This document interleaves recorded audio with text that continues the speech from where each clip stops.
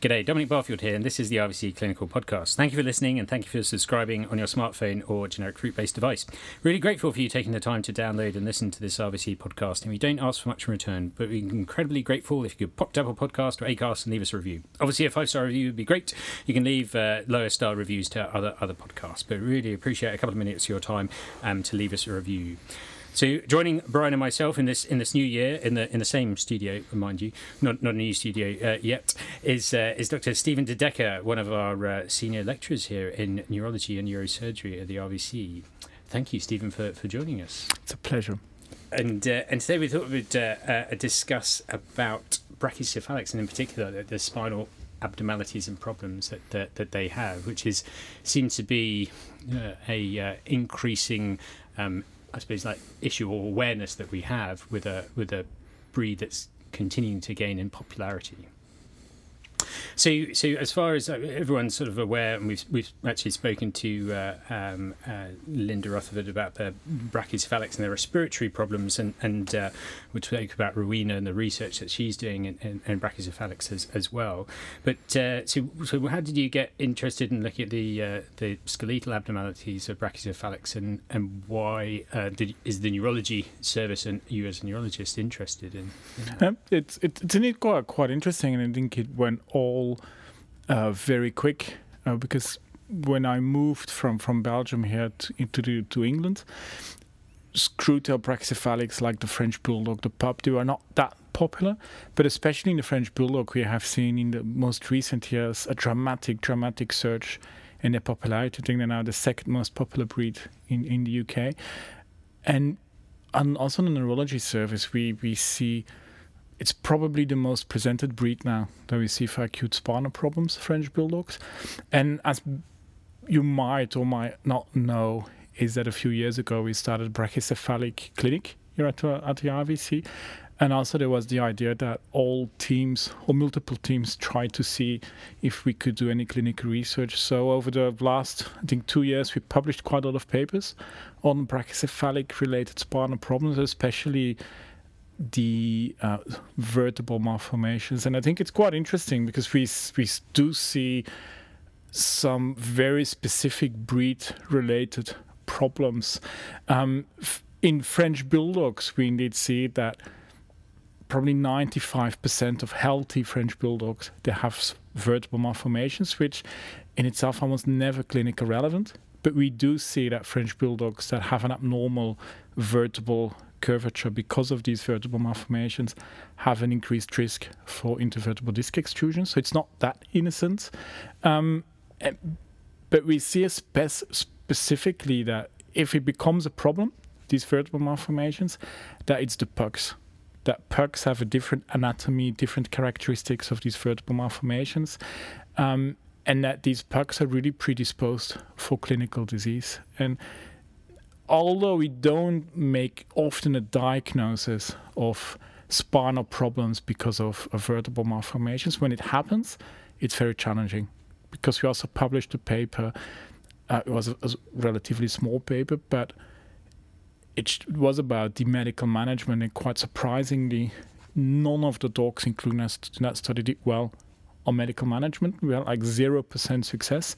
But then if you look at the alternatives, which is surgery, it's really very, very challenging because it involves placing screws, pins, or other implants in vertebrae, already very small dogs. It's an area, the thoracic vertebral column, where you don't have a lot of room for error because it's technically quite complicated. These dogs are very young, and by definition, they have an abnormal anatomy. So it's again an area of quite intense research how to treat these dogs, because it's one of the most challenging conditions to treat, and we see it more in recent years.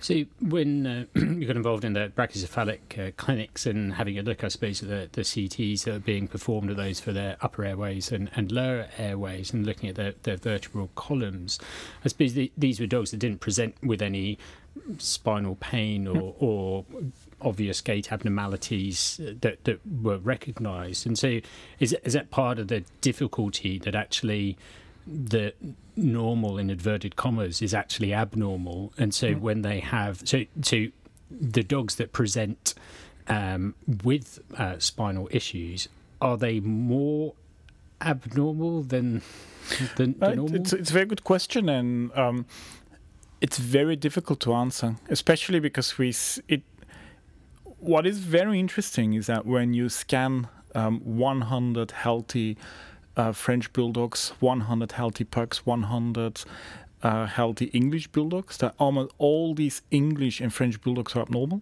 Like 90% of those breeds has vertebral malformations.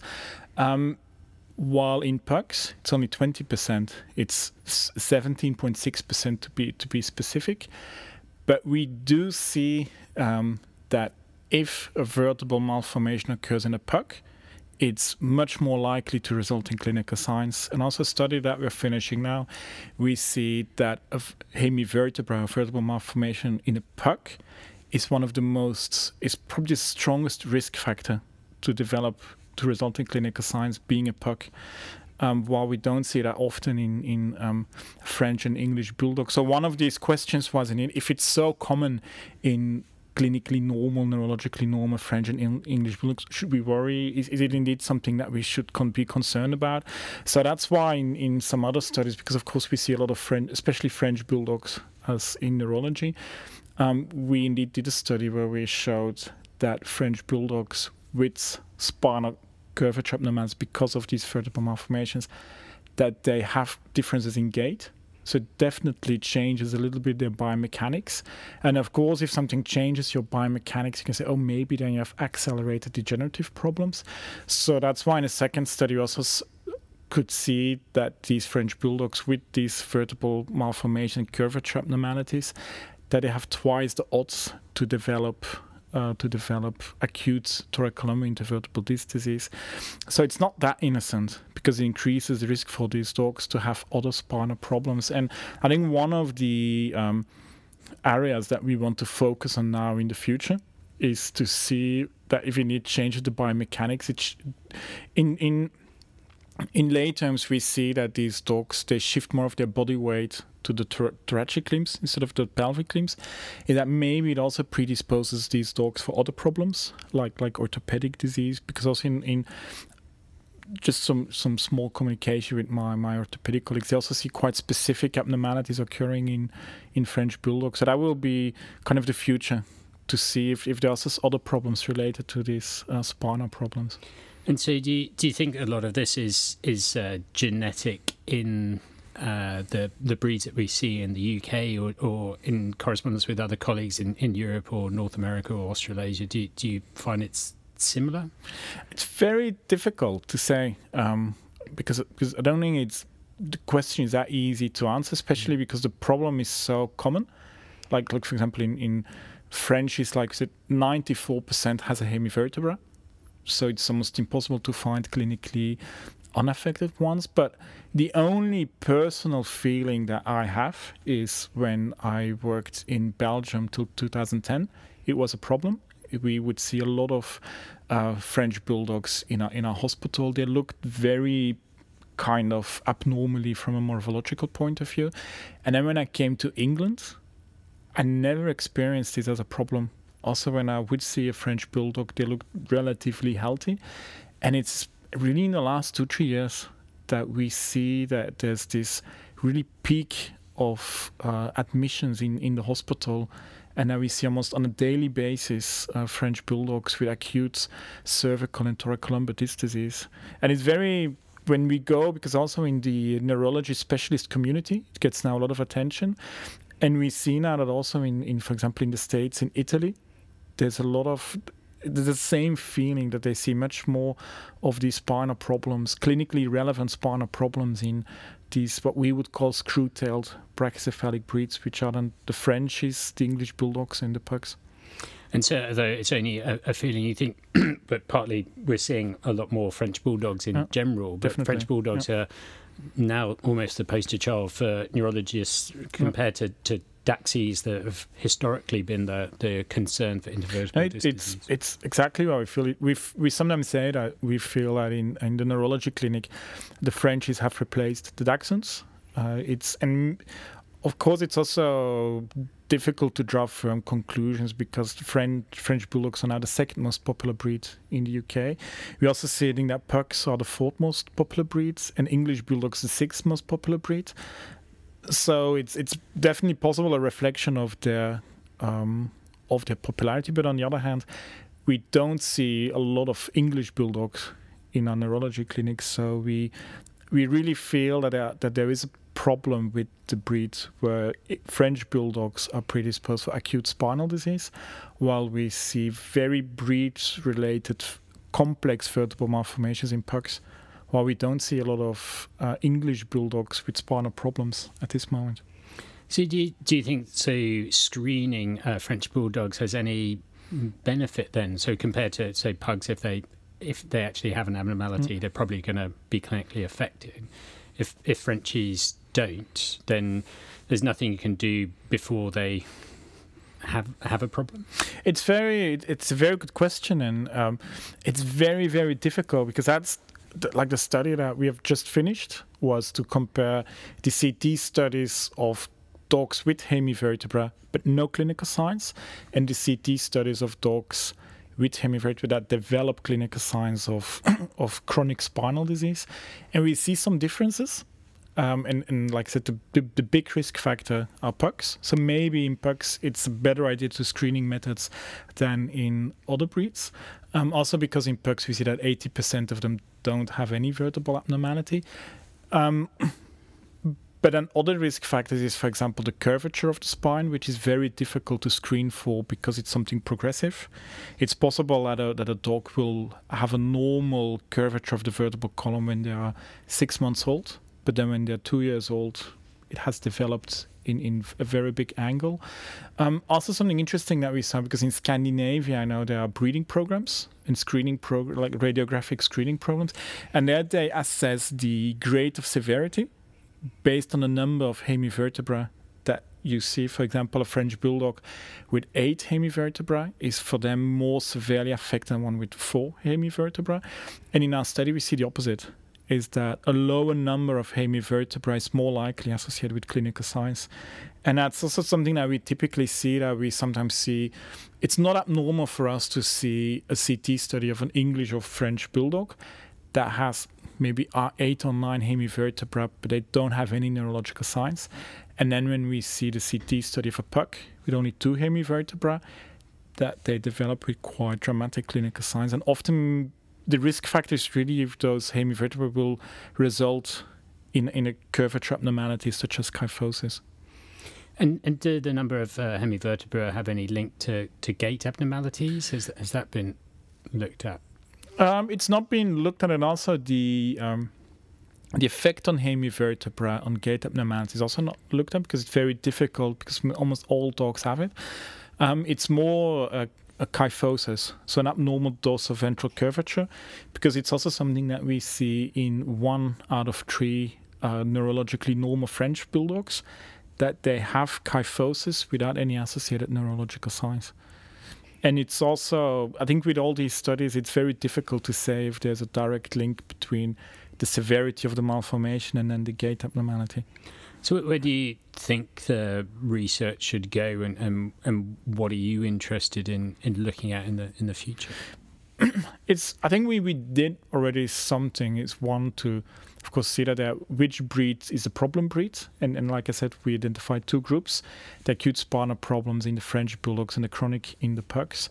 And we identified that medical management of these problems is probably not successful, because we have really astonishing 0% success.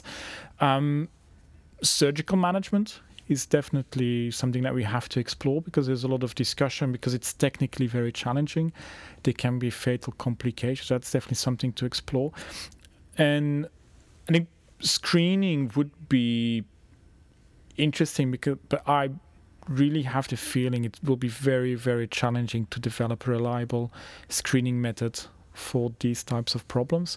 On the other hand, something that I think would be now the future is to look more at the global picture of these dogs, because I looked at the spine, my colleagues looked at the face, then some other colleagues look at the legs. Is what I think would be very interesting to see, to try to answer the question is, why are these dogs abnormal? Is it and the two things that stand out is the face, and maybe the face is associated with all these breed abnormalities, but also something interesting to consider is the tail.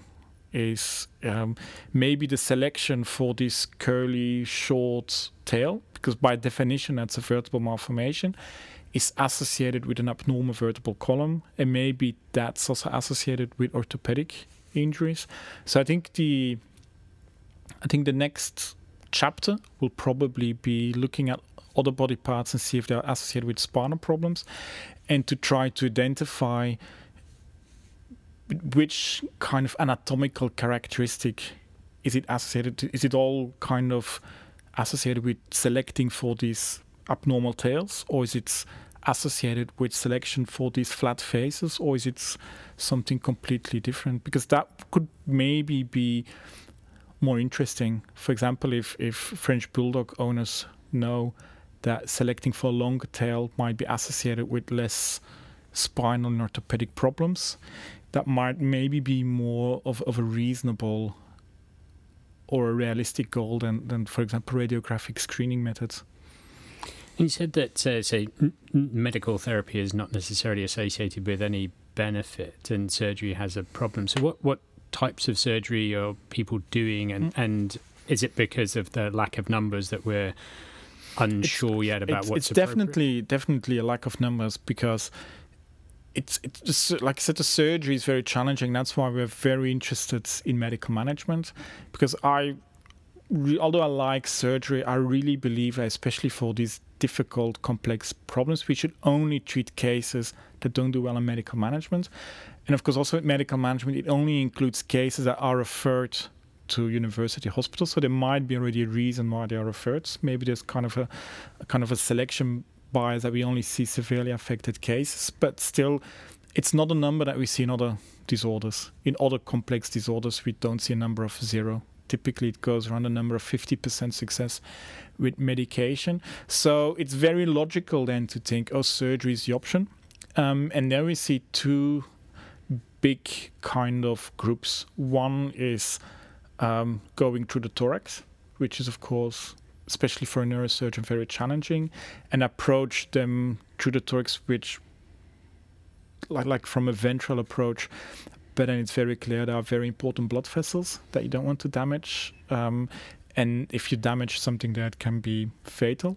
And then the other approach would be dorsal, which is again very challenging because it's a very extensive approach. All these vertebrae are abnormal.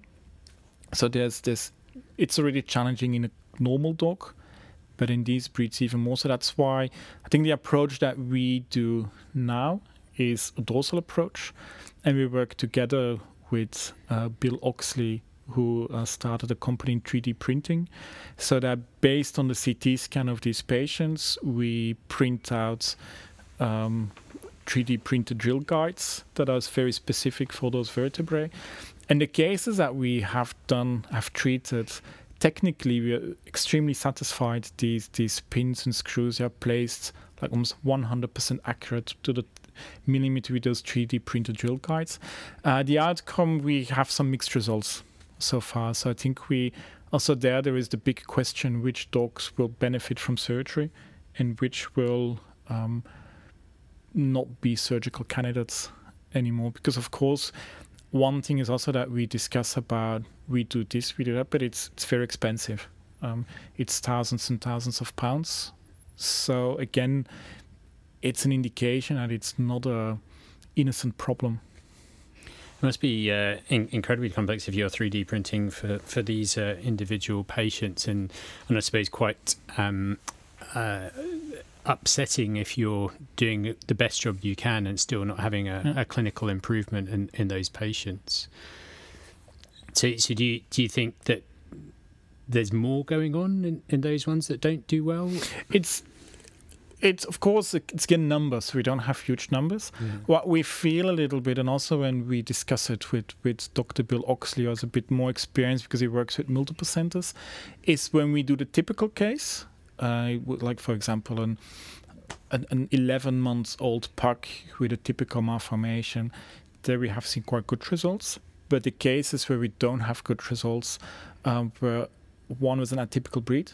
It was a Rottweiler, so maybe weight and size, and the other one was quite an older dog. It was a pug who was already 6 years old. So one of the big questions is that there's a lot of research about acute spinal cord injury. We can predict very well what happens in acute spinal injury. Like when we see an acutely paralyzed dachshund, we can predict very well and can have very good discussions with the owners. This is what we expect is going to happen. But something where there is really a lack of research, also because you can't really mimic it in laboratory animals, is chronic spinal cord injury. And one of the questions that nobody knows in both veterinary and human medicine is what happens with the chronically compressed spinal cord when you perform surgery. And it's always a little bit fingers crossed, because sometimes we see that these dogs do well. Sometimes we see that they are much worse after surgery, and then they start improving again, so they have a good long-term outcome. But it can also happen that we do the surgery, it's technically, we're really satisfied, and then these dogs are much worse after surgery and they don't improve anymore. And it's a big question that we don't know exactly why this happens. Do you know of colleagues around the world that are doing anything different, or having either more success or even conversely not even operating on these animals, like not offering that as an option because of this? I think it's very interesting because we had a big discussion in the States at the American Neurology Conference in June. One of the colleagues that has most experience in this problem, he started doing surgery in 2007 already. He has quite good results with the ventral approach. I also know one colleague in England who does this ventral approach to the thorax. And then it's kind of a teamwork where a soft tissue surgeon does the ventral approach through the thorax, dissect those blood vessels away, and then the neurosurgeon does the surgery on the vertebrae. They also claim that they have quite good success.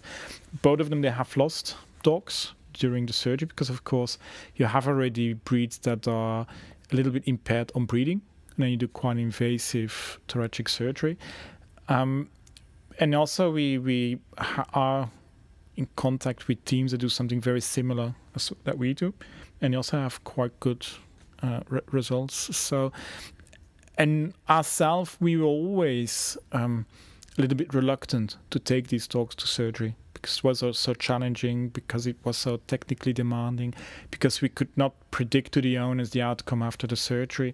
It was more after the study that we published on medical management that we were completely not expecting all of the dogs in that study deteriorated, and none of these dogs, when we contacted them again, could walk.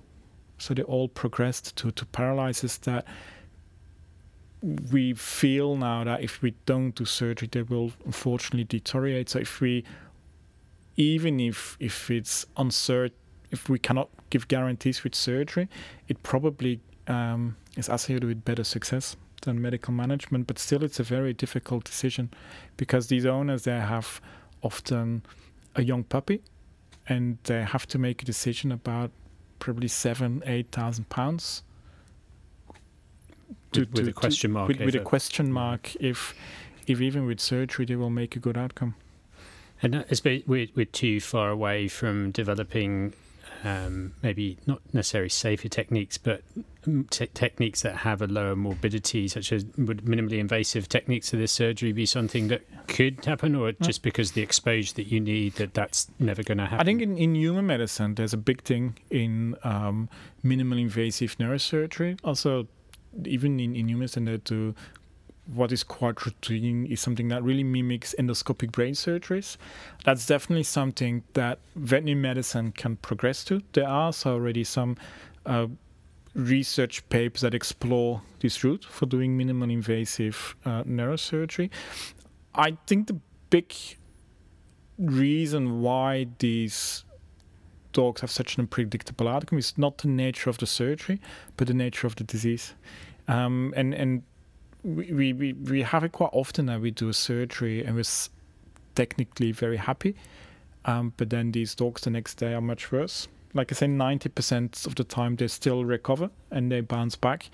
But there is still this proportion of dogs that is much worse after surgery and doesn't improve. And one of the discussions that we have, or one of the trains of thoughts, is maybe because these dogs have such an abnormal vertebral column, is that you do the surgery, that you cause anyway some type of instability with the approach, taking away the muscles.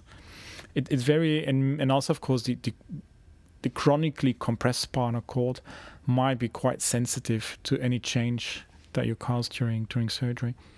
So I suppose a lot of the challenge is then what is normal, and then the changes that you're going to make to that, you can't, as you said, you can't predict. And I imagine there's not enough of a similarity in their abnormalities to say, well, if they have this vertebral column malformations, then they'll do this, and if they have that, they'll do that. It's very challenging. Anyway, when we see these dogs, when they are relatively mildly affected, we still want to see how they progress without surgery. But there are not enough numbers. And also, even if there are enough numbers, one vertebral malformation is not the other vertebral malformation. For example, doing, like we discussed a few minutes, probably doing this type of surgeries in a 6-year-old puck is not the same as in an 11-month-old puck. It's not the same as doing it in a 12-month-old Rottweiler. So you will always come across atypical cases, and then there's a question, what is a typical case? Which is, again, quite challenging. Fair enough. Well, I didn't realise that it was so much of a problem. I actually didn't realise that Frenchies have surpassed Daxies as presenting with acute spinal cord injuries. So. Yeah, and I think what is also quite interesting on Frenchies is that with Daxies, I think everybody, also I think all the vets that listen to this podcast will know, they typically present with thoracolumbar disease, like with paralysis. And what is very unique with Frenchies is that they are predisposed for both. Is that they are one of the most common breeds to present for cervical disc disease, but also for thoracolumbar disc disease. So that's probably another reason why they present so much to neurology now. And also we have the feeling that, because the most common long-term complication that we see when we do spinal surgery for an acute disc disease is that, for example, when we do surgery at T13L1, is that down the line, probably a year later, it happens again, but then another disc, for example, L2, L3. And we know that compared to other breeds, Dachshunds are predisposed. It's like 20%. But we have the feeling that we see this phenomenon also occurring quite commonly in French Bulldogs. And we're doing now some like retrospective study just to see if we do spinal surgery in a French Bulldog for acute spinal disease, often they have a very good response to surgery, is in how many of these dogs do we see clinical signs coming back. And the preliminary results are quite depressing. Unfortunately, we see quite a high number of French Bulldogs that we see multiple times with episodes of acute spinal disease. And it's very, in a way, it's very frustrating because all these clients that we see, they love their dog, but then when we tell them, oh, you have a French Bulldog, they're also prone for acute spinal disease, they didn't know. Yeah. While we feel that Dachshund owners, they know that their dog is quite prone for spinal disease. But I have the feeling, also when we, for example, see these pugs and we discuss with these owners, oh, they're really predisposed for this chronic, really, because it's not just hemivertebrate pugs, it's also other conditions like more complicated issues like cardiac-articular process dysplasia of the vertebral column, spinal diverticula pugs. When we discuss that with these clients, oh, it's a pug, they're really prone for these chronic, complicated spinal problems. Often they have no clue. There's not really an awareness in the public that these breeds are prone for spinal disease. I suppose it's one of those things that I imagine a lot of people can see the respiratory signs because they're normally quite apparent or obvious. I even saw a brachycephalic breathing quite heavily on a 5-degree day as we have today outside the hospital. But yeah, probably people don't associate them to have other issues as well, which is quite equally as upsetting that they can have these horrendous sort of conditions. Yes. Do you think we've missed anything in particular about the problems with Brachycephalics in their vertebral columns? No, of course, it's a very hot topic, so we can continue discussing for hours, everything in depth. But I think the main conclusion that we start to get that it's really a problem, and that we see kind of a disparity between chronic complex problems in pugs and acute spinal problems in French bulldogs. And I hope that with the research that we're going to do, that we hope that we can prevent more, or that we can identify them sooner, or that we can develop treatment methods with a bigger guarantee of success. Yeah, absolutely. Well, thank you very much for your time today, Stephen, and we'll wrap it up there. And many thanks for your time for listening to this. So don't forget to hit that subscribe button on your generic fruit-based device, and that way you don't even have to worry about missing a podcast. If you could leave us a 5-star review, that would be great, and we'll play some of the papers that Stephen was referring to in the show notes, or links to those. So if you just type in RVC Clinical Podcast into your search engine of choice, it should be top of the tree. If you have any comments or suggestions for this podcast, please get in touch. You can either email dbarfield@rvc.ac.uk or tweet @DonBarfield. Until next time, and Happy New Year. Bye-bye.